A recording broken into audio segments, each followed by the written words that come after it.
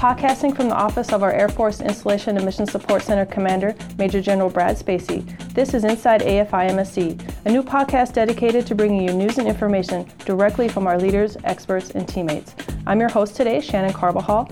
Today we're talking with General Spacy about the AFIMSC strategic priorities.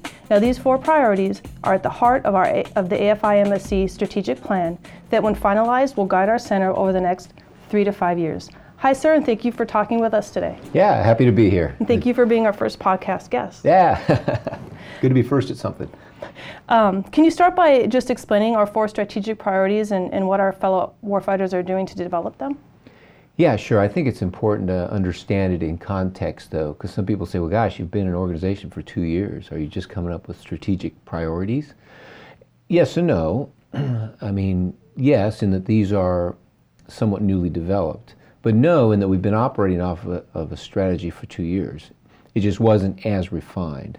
Remember, when we stood up, we were still so busy building the organization that we were concerned that we would get overwhelmed with the details of managing myriad goals and objectives in a larger strategy and lose sight of the important things that had to happen to finish building this organization. So we had the 3 big rocks, which were our strategy. You know, number 1 was the do what the Air Force hired us to do, and that was carry out our capabilities given to us in the pad. Number 2, we had to transform the organization, and number 3 was to innovate, because that's what makes us great. Those all had their lines of effort within them. Well, now it's time to evolve.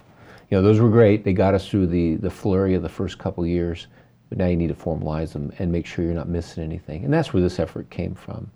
So if you take that background, there's a natural progression to what those things mean. So if you look at our first priority, which is to develop exceptional installation and mission support experts and leaders, right? That's using our enterprise to make sure we're building the right leaders for, not only for us now, but for tomorrow. And that reaches beyond our organization. So it's a twofold thing: build the people we need internally, and that we need to produce for the Air Force and get from the Air Force in the future. Unique opportunity. Mm-hmm. The second one, function as a center. So that's so hard in new organizations, is to weld them together and become one.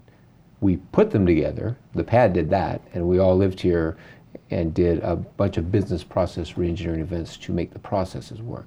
But that doesn't mean you act like a center. Now we got to act like one. Mm-hmm. And that's having a common culture, the shared beliefs that you get as a single organization, and move towards the utopia of a shared consciousness. Sure. We're not there yet. And if you don't, so you never realize the good stuff, all the good things you can do as a center. So that's our second one. And the third one, develop robust and affordable combat support. So that's using this enterprise to do efficiency and effectiveness. The magic, both of those, not too much of either one of those, And then the third one, of course, innovation remains what makes us different than anybody else. So I know that's a lot, but I kind of had to get that out there. No, thank you for going over those. So what's the benefit for having a plan that lays out our strategic priorities and their associated goals? Yeah, so the temptation is to just manage the world by initiative. Answer the phone when people ask questions and then come up with a good idea and pursue that. And that can work for a small organization. With a big organization like this, though, you need to make sure that everybody's aimed towards a common end. Otherwise, great people trying to do the right thing will go in the wrong direction. And this keeps us focused. I think there is enough, from my perspective, enough guidance to help identify the long-term direction, but there's enough room in there to make sure our leaders at all levels are empowered to use their creativity. So my job is to identify the here and the where we're going. Mm-hmm. And their job, and mine, is to fill those lanes out. And so there's a lot of room to wiggle in there. But this will ensure we make progress, measurable progress. Okay. Do you have a time frame for completion of the strategic plan? Well, each of the goals and objectives have kind of their own time frame associated. There will be milestones with each one. Mm-hmm. So I'm the commander here for the next year anyway, and we designed this to look out 5 years. So that doesn't mean every goal or objective will have a 5-year horizon. Some will be further than that and some will be shorter. But this particular effort is designed to look 5 years. We have some other visionary things that look further than that. But we're so young, and there's so many things to be decided between now and at the Air Force level that it's tough to put a lot of detail work towards the real visionary things. So we hope we're heading in that way without tying ourselves down. Okay, so what happens once the plan is complete? We quit, close the doors, mission accomplished. Oh, no. No, I don't think we'll ever be done. So any good plan is updated, and we will update this one when we have our senior leader offsites, and we're having one coming up shortly, and see if we need to adjust it.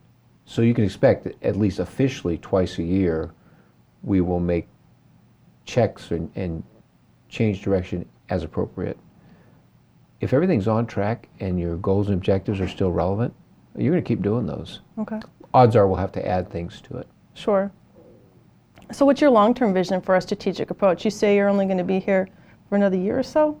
I'm sure you have fairly confident that I'm sure you have a long-term vision for the organization. I do. Yeah. There are so many things we can do for the Air Force. We have scratched the surface. And I think the Air Force is just learning what we can do. Remember, we were created out of a need to pay a manpower bill.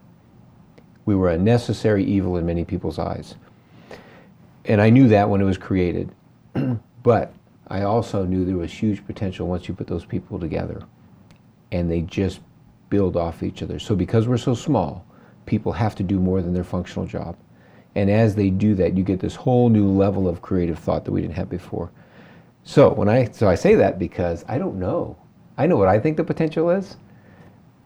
I'm not sure I fully grasp what it is, because we're learning so much every day. I mean, how we're going to create installations really in the future. They're going to be smarter, they're going to be connected, they'll be full of these airmen that are doing all these different things. I've got a vision for that, but I'm not sure I'm able to think outside the box enough.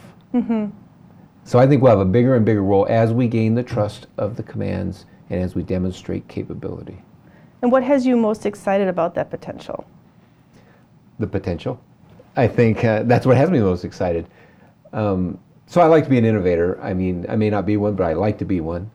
And I think when you look at what we need for the future, if you read the Air Force's strategy and the way and I think it does a great job of capturing what the future warfighting environment can look like.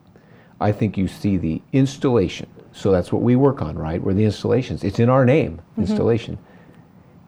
It has got to be treated more like a weapon system than a platform.